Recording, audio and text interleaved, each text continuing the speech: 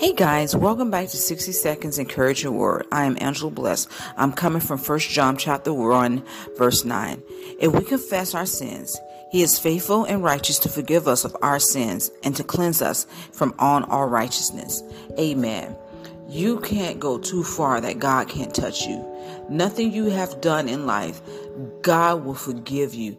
You have to ask for forgiveness. You have to repent. You have to denounce those things that cause you to drift away to go down the right path, the wrong path in life. Guys, if I tell you all the things that I have done in life and where God's brought me at right now, you'll be amazed. And some of you guys know my testimony. You know my walk in life. God is a forgiver. God is all about love. God is all about picking up the pieces and putting them back together like they're never broken off. Trust God, internal hands, changeable hands rather, and continue to trust in His word and what you're going through in life. Lay everything at His feet. Learn to love, learn to forgive, and learn to trust God. And make sure you denounce all the evil and unclean and unrighteous things that you have come into agreement with in your life. Amen. Have a blessed day. And I hope you guys didn't eat too much turkey like I did.